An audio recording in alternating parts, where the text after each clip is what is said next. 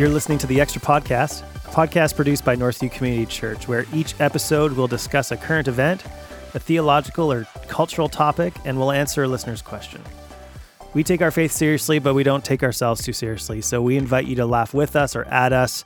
And we hope you enjoy this episode as Ezra, Mark, Crystal, and myself, Greg, will talk about Benny Hinn and the prosperity gospel. We'll talk about multiplication at Northview Community Church. And we'll also talk about what we're excited about for the upcoming year with a little peek into why Ezra doesn't actually want to be my friend. So if you want to learn more about Northview, go to northview.org. And if you have a question you want to have answered in an upcoming episode, email extra@northview.org. Thanks for listening to the Extra Podcast. My name is Greg Harris. I'm one of the pastors here at Northview Community Church. I'm joined around the table with our pastor of discipleship, Crystal Taves. Hello. With our executive pastor of ministry development, Ezra Okoti. Hi, Greg. With our executive pastor of multiplication, Mark Birch. Woohoo! And our producer, Stephanie Warren Lang, who is smiling. Who is one of the pillars of the church. Someone I would never forget to mention. If Are you going to mention that on the first take you didn't remember her? We have no evidence of said take. It's true. It's been expunged. We are relaunching our Extra Podcast. We took a break over summer. We're in episode 397 of the Extra Podcast total. So we've been doing this for a little while. And this ministry year, the Extra Podcast is going to have 3 different segments that we talk about each time. So we're going to try to look at something that's happened kind of current event-y around us in North America or globally that we want to chime in on a little bit. We're going to talk about a ministry or church-related or theological topic that we think people would be well-served to hear about. And then we also want to hear from you, the listeners. We want to address a question that you guys have raised that you want us to address. So we'll have a listener question section as well. So where can they submit their listener questions? If you want to submit a listener question, you can do so at extra@northview.org. And those come with baked goods, right? They don't, but you know what? On some of the bigger episodes, people have brought us baked goods. So we have... Mark was very discouraged. I've been listening to this for years. It's my first time to sit at the table. I was expecting the baked goods. How do you feel about sitting at the table? Well... Underwhelmed? Underwhelmed. Yeah. I had a vision in my mind of what this was, and We've disappointed him already. Northview has that effect on people, you know? From a distance, people are like, ooh. Wow. And then you get closer and you're like, nah. Yeah. Yes, No, Greg, speak for yourself. I'm speaking for Mark.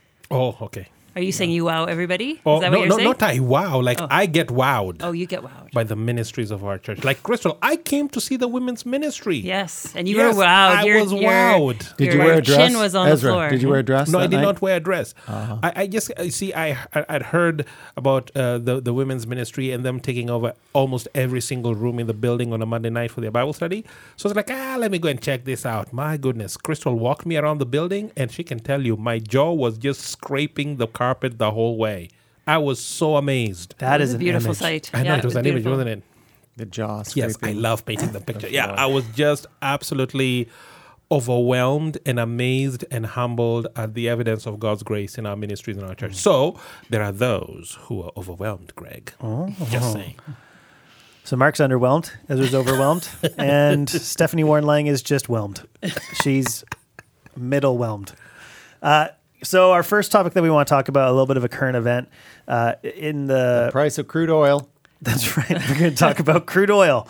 This is where you come to for all of those conversations.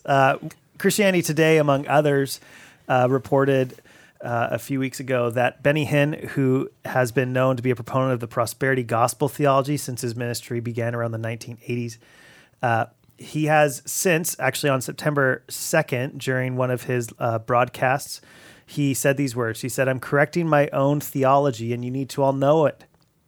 He said that the blessings of God are not for sale, and miracles are not for sale, and the prosperity is not for sale. He says, "I think that giving has become such a gimmick.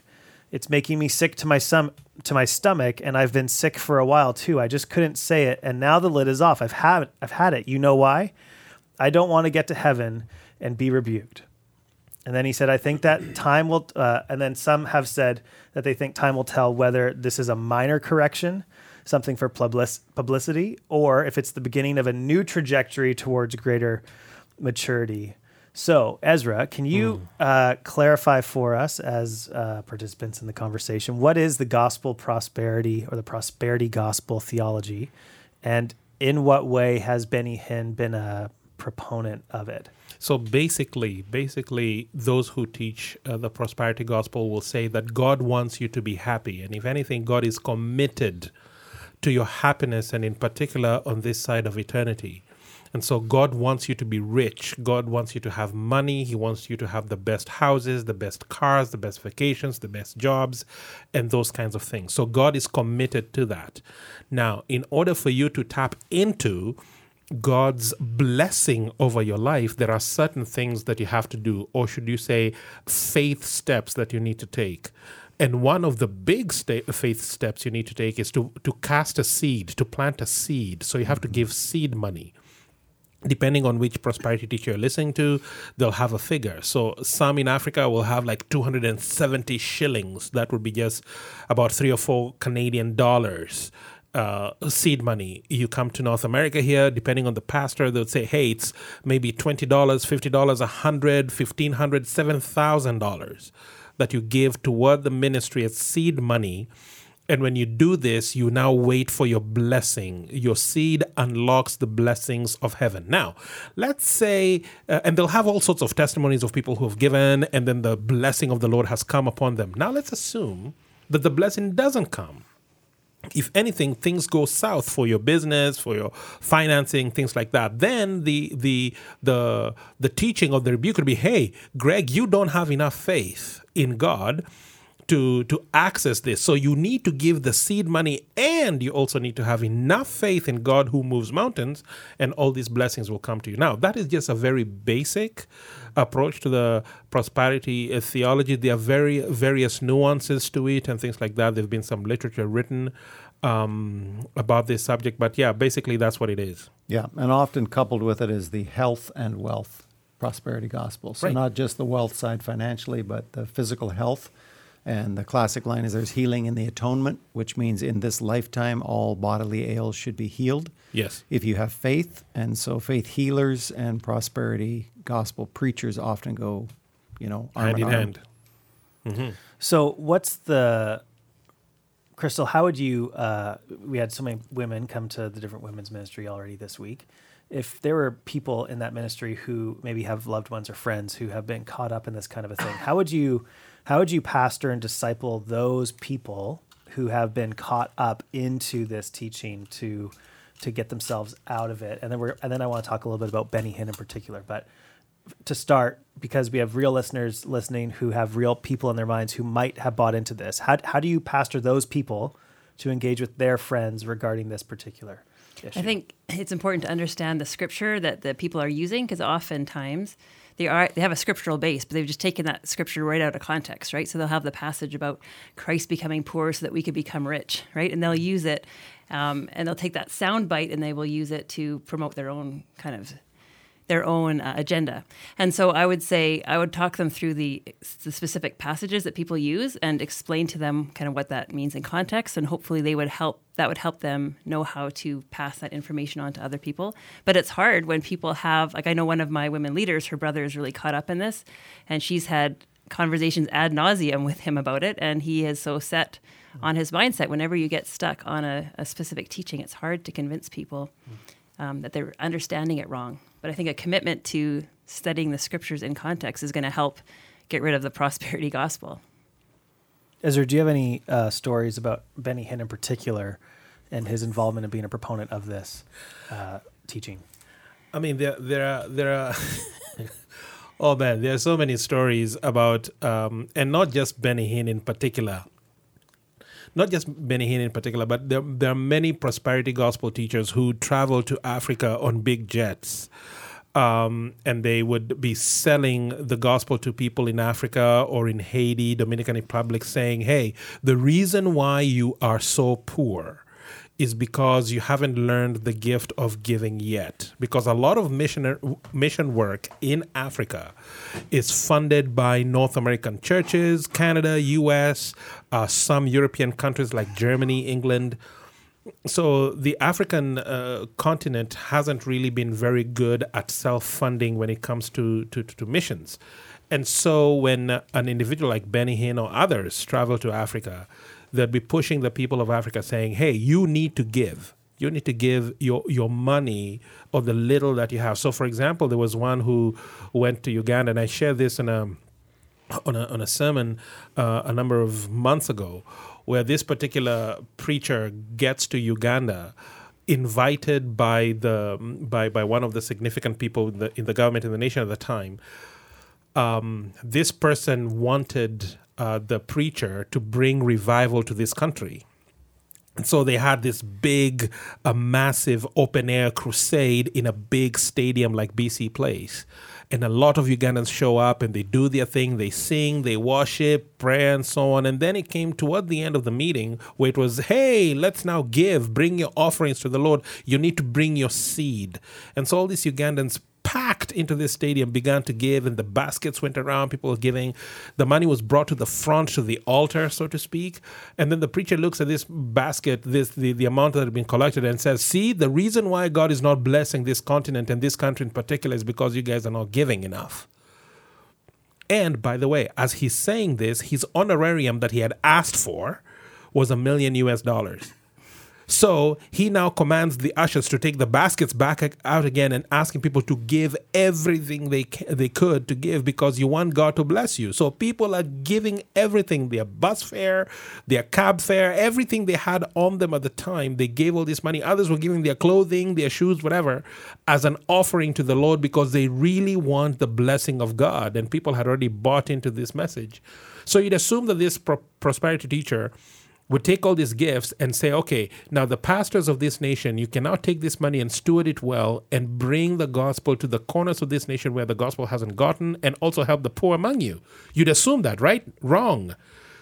Shamelessly, he took all the money and left. And so now you're left wondering, okay, so you are just lining your pockets. And yes, you are preaching the gospel, and I say gospel in quotes. You're preaching the gospel there, and you're telling people to give because God has promised them riches on this side of eternity. See, the danger with the prosperity gospel is there is some truth to it, but laced with a lot of lies, where you're telling people God is going to bless you on this side of eternity with riches, but you now just need to give and have faith. And the reason that you're not rich anymore is because you don't believe enough. So you just have to believe more and give more, believe more, and God will bless you. Oh, come on, man. It becomes so guilt-laden, right? Yes. If you pray for your person and he dies, and then it's your fault because you haven't had enough faith. Yeah, you didn't pray long enough. And there are those who are really sick with cancer, whatever, and they are told, okay, you need to pray and trust the Lord. But now me going to see my doctor and going through chemo or whatever medication treatment that you need, I'm not going to do that because doing that shows that I don't have enough faith in God. So I'm not going to go through treatments because I have to have faith in God. And then the person ends up either passing away or the disease gets worse and worse because they don't want to look as though they don't believe because they went to the doctor. Really? Yeah, it's really horrible. So Ezra, help me distinguish between prosperity gospel and the errancy of it and what we often talk about in stewardship, the principles of stewardship, where even in Malachi, the Lord says, bring the tithe into the storehouse. Put me to the test in this to see if I won't open the floodgates of heaven. So I've heard preachers talk about this. By bringing the tithe, you open the floodgates of heaven of blessings over your life. And if you look at Proverbs and all the principles about frugal living and hard work and storing up, look to the ant, O sluggard, who stores up his food in season, and that over time, often biblical principles do indeed lead to prosperity. And I think even in our circles, many of our Mennonite forefathers who came with nothing in their pocket to this continent 100 years ago, and through hard work and frugal living and dedicated service to the Lord have now become very, very wealthy. So how do we contrast biblical principles of stewardship and the error of prosperity gospel? I think the error of prosperity gospel says that God is committed to your riches. God is committed to your riches. He's not necessarily not committed to making you middle class. Like if you're middle class, you're struggling. Yes, you don't have everything. You have some. Maybe you just do one holiday and maybe it's just camping. But God is really committed to you going to Hawaii and you to going to Australia and cruising or whatever. So God is committed to you having the big things, the jets, the Cadillacs, and so on and so forth. This is what God is committed to. Is what the prosperity teachers would teach. Now, when you look at the scriptures, you will find, again, depending on where you're reading. So if you're reading Proverbs, again, here you find these are principles of how you ought to live your life. Principles. Does it mean, so if you're reading Proverbs, does this mean that if you do every single thing that Proverbs says, that you will now end up with what you get? So, for example, train a child the way that she'll go and they'll follow the path. Is that true for every parent?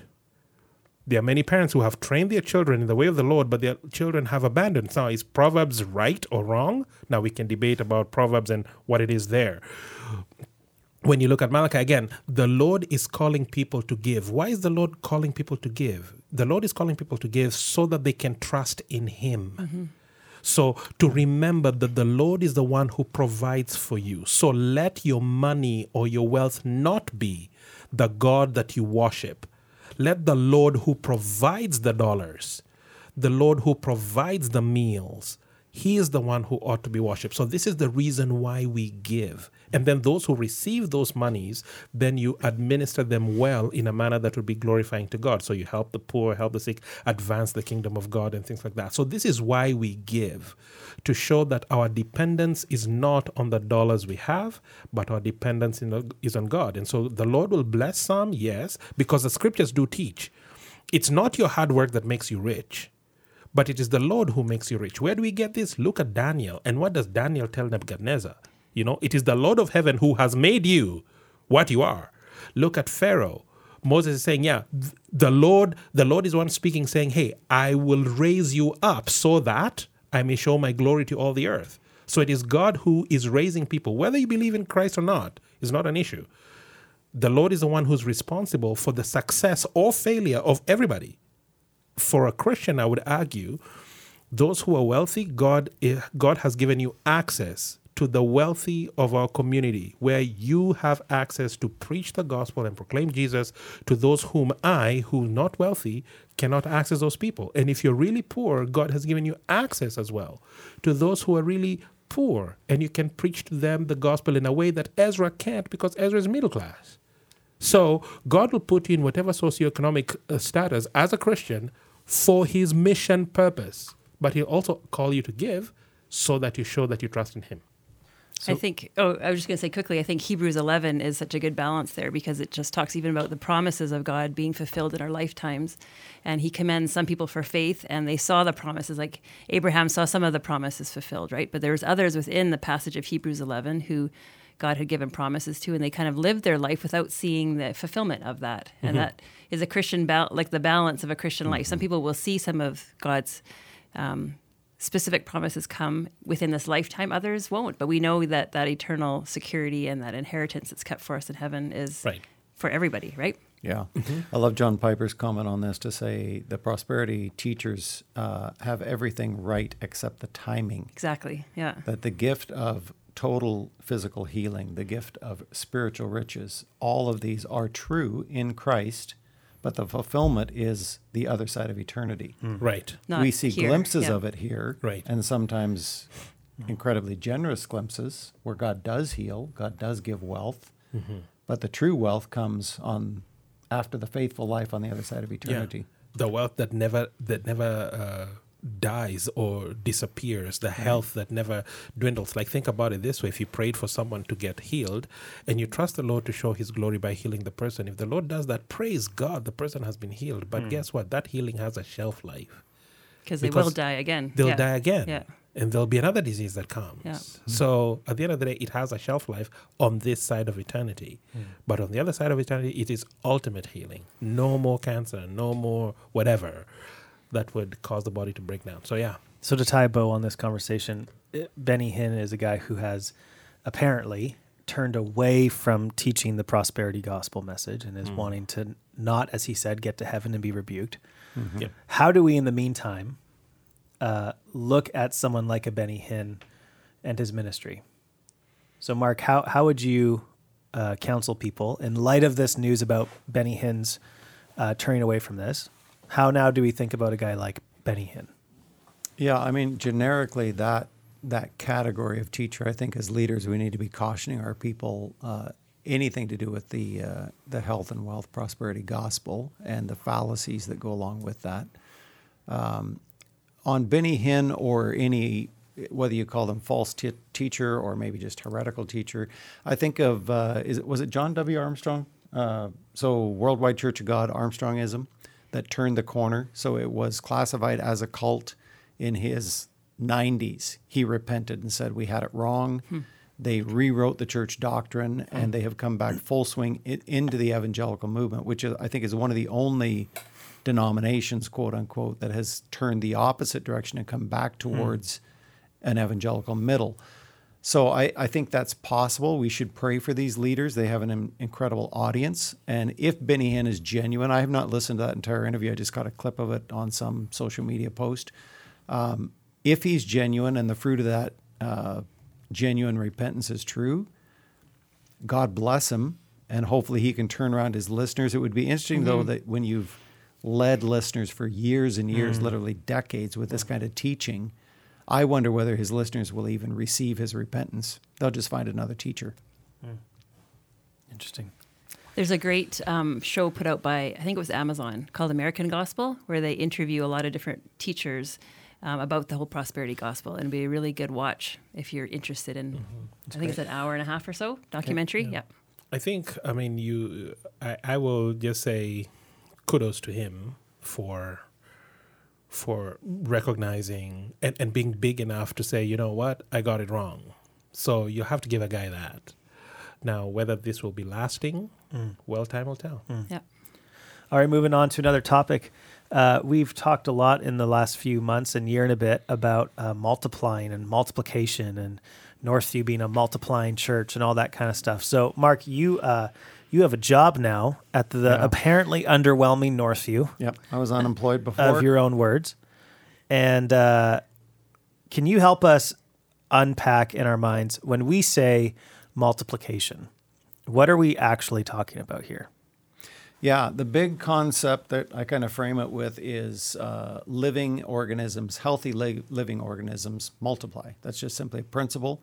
And the simplest analogy would be a new family unit. So we've all walked down the marriage aisle ourselves, many of us, and others, we've all attended weddings and we've seen these things. We've seen a family unit. And the assumption that undergirds this, I would say 99.9% of the times, is that they're going to have a family. They may wait a few years by their own choice. And we've walked with couples who desperately want to have children, can't have children. So it's natural for healthy living things to reproduce. If you bring that to the church and Jesus' command to go into the world and make disciples of all nations, the whole idea of multiplying the message of the gospel around the globe, which is currently 7 billion people in 240 some odd nation states, and the idea that God has his eye on individuals all around the globe, and you fast forward to the Revelation 7 picture where millions upon millions from every tribe, nation, kindred, and tongue are around that globe. Our responsibility is to reach out to those who haven't yet heard. So you look at the North American context, and even though in the evangelical world every church we attend was at one point a church plant, Northview included, coming up on 40 years here pretty quickly, 93% is the most recent study I've looked at. 93% of evangelical churches never reproduce. They don't daughter a church. They don't partner with the church plant. So it's a one life cycle life that they have. And you apply that to marriage and family, and you go, if 93% of adults chose to not have children, we know what would happen to our population base.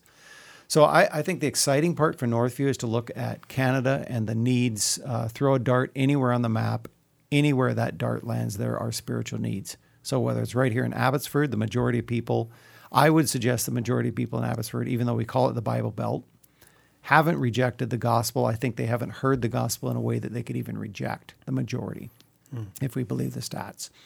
And certainly in city after city across the nation, and even in particular maybe our rural areas where many gospel-present churches were there, Those are disappearing, and many, many communities now stand without a gospel witness entirely. So, I mean, that's a long, rambling answer, but God's called us to multiplication, and I'm excited about the vision.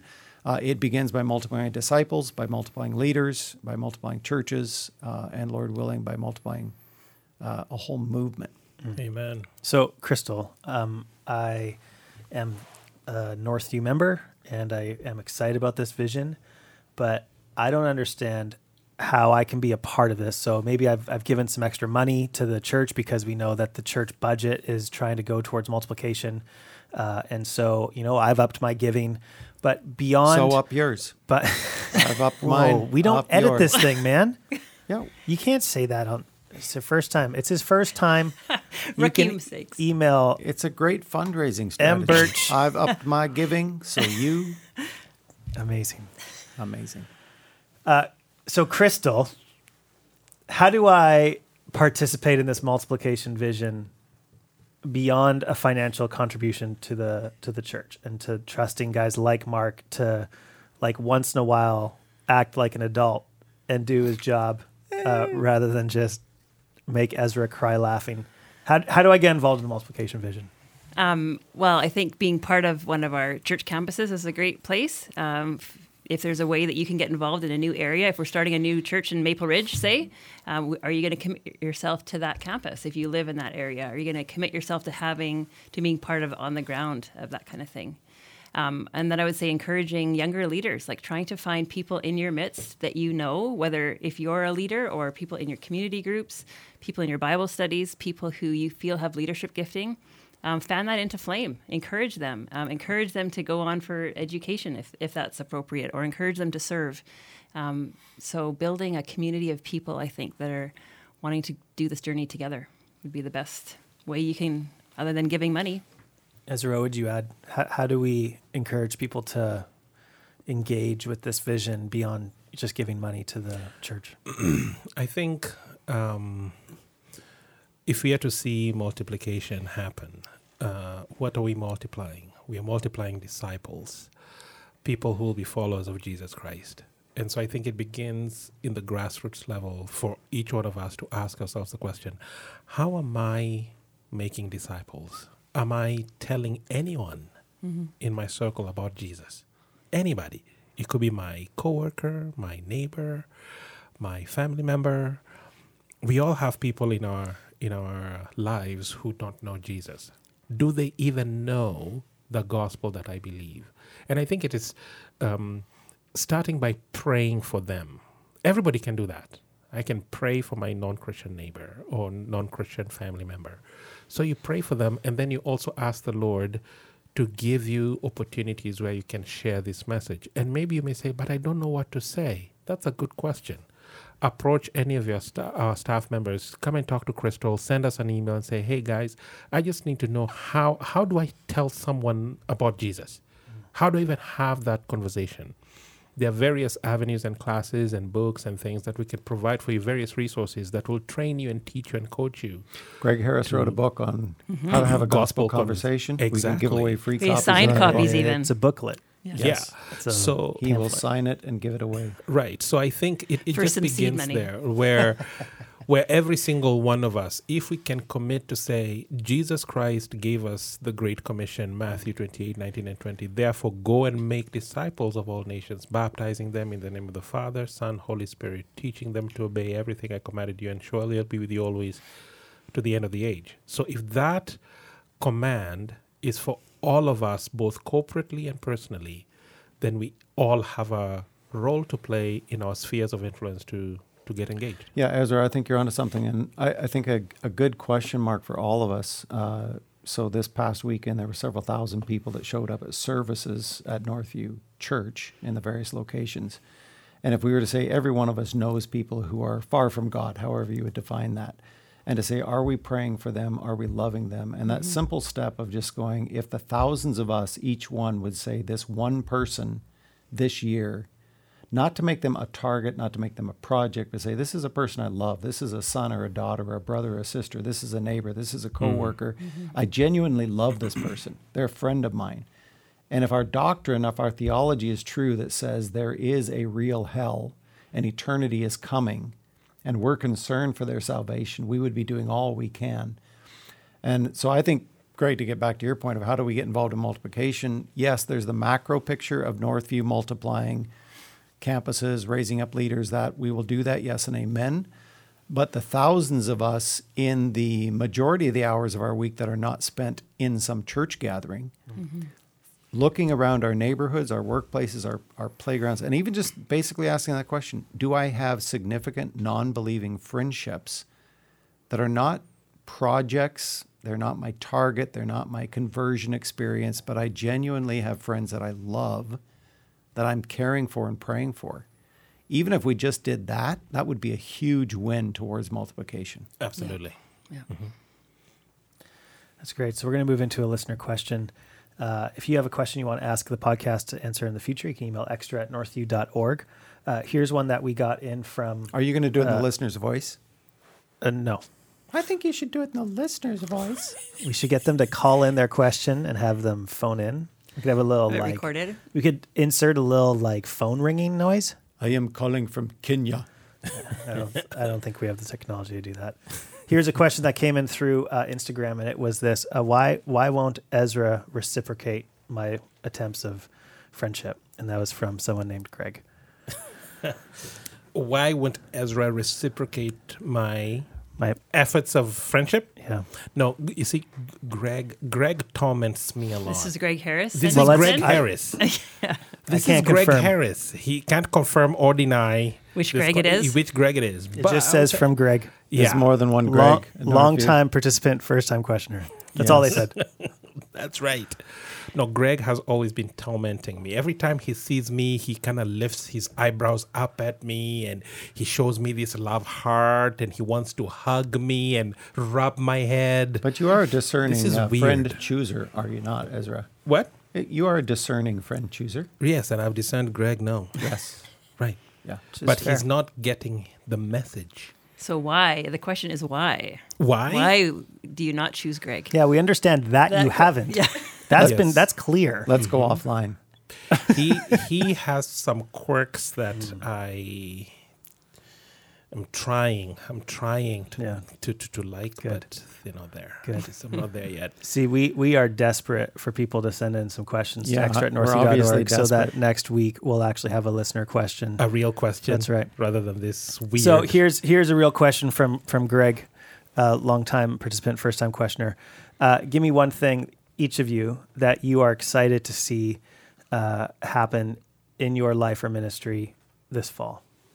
Mark, what are you excited about seeing what could potentially happen in the next few months ahead of you? I'm excited already about the number of emails and phone calls I've received from potential young leaders who are hearing the Northview story through various ways, by word of mouth, a friend of a friend, through some even denominational circle going, hey, we hear you want to develop leaders.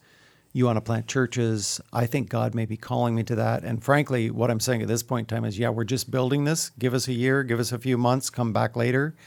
But it's really encouraging to me that the Lord is answering our prayer. He is raising up workers. He is raising up leaders. That's very exciting. Very cool. Crystal, what are you excited about seeing in the months ahead of you? I think one of our new initiatives in women's ministry is we're starting up some ESL courses that are Bible studies.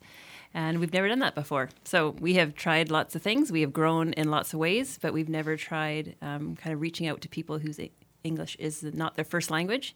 And so I'm encouraged to see how that goes. We have 3 people that are willing to lead up that course on a Wednesday morning. So exciting. Yeah, Ezzy. I'm really eager To and get to know excited Greg. to get to know Greg. I know. I'm really eager and excited to see the people whom the Spirit of God will call into ministry, and ministry either bivocationally or even full-fledged missions. Because if you're saying multiplication, obviously we need church planters, campus pastors, missionaries, those kinds of things. And I know in our pews each weekend, there are men, women, children, young adults whom the Spirit of God is wooing and calling to step up, courageously and go to the mission field, be it a church in the Fraser Valley Lower Mainland or a church in another part of the world, to serve the King of Kings. And so I am so excited, and I can't wait to begin hearing those stories of people coming forth and saying, you know what, guys, I am hearing the Spirit of God saying, this is what we need to do. I need to pack my things and grab my wife and my kids, and we are willing to go to Turkey, or we're willing to go to Quebec to plant churches. We're willing to go to the northern interior part of Canada where people are there, but there's no gospel presence. So it's a remarkable time in the life of our church, and I'm really excited to see what the Lord will accomplish in and through the ministry of Northview. That's great. Well, Mark, do you want to close us off in prayer? Just pray for some of the things that have come up in our conversations, and we'll send the listeners off with a prayer. Absolutely would. Lord, I pray for each one of us, and I pray for those who are listening to this podcast, whatever point in the future they happen to pick up this particular episode. And Lord, we know from the beginning of time that there have been true teachers and false teachers. You warned us yourself about that. So as we talk about the reality that in our day there are some who have taken your word and they are using it for wrong motivations, we pray for incredible wisdom for your children as your sons and daughters, that we would have discernment to weed out those who are not teaching us a true gospel, and that we ourselves would be always walking faithfully in the truth of your word.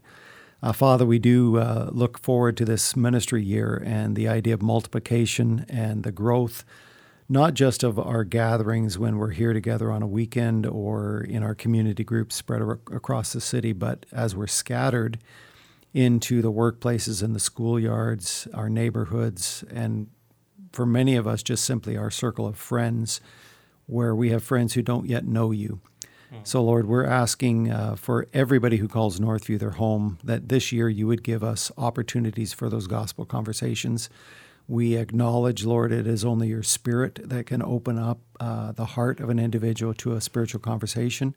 We can't humanly do that, so we are asking that you would orchestrate those divine appointments where we can have an opportunity to share our faith and to do it winsomely. And then, Lord, we just thank you for the abundant blessing that you have given this church and the many, many opportunities, even just listening to Ezra talk about the rooms being filled with women who are here studying the scriptures, the reports we heard from youth ministry this week with a full house starting off the year, and every department is celebrating your goodness. And Lord, we want to bring these offerings back to you and say, take these few talents that you've given to us, and would you fan them into flame for your glory and multiply it across Canada, we ask in Jesus' name. Amen. Amen. Amen.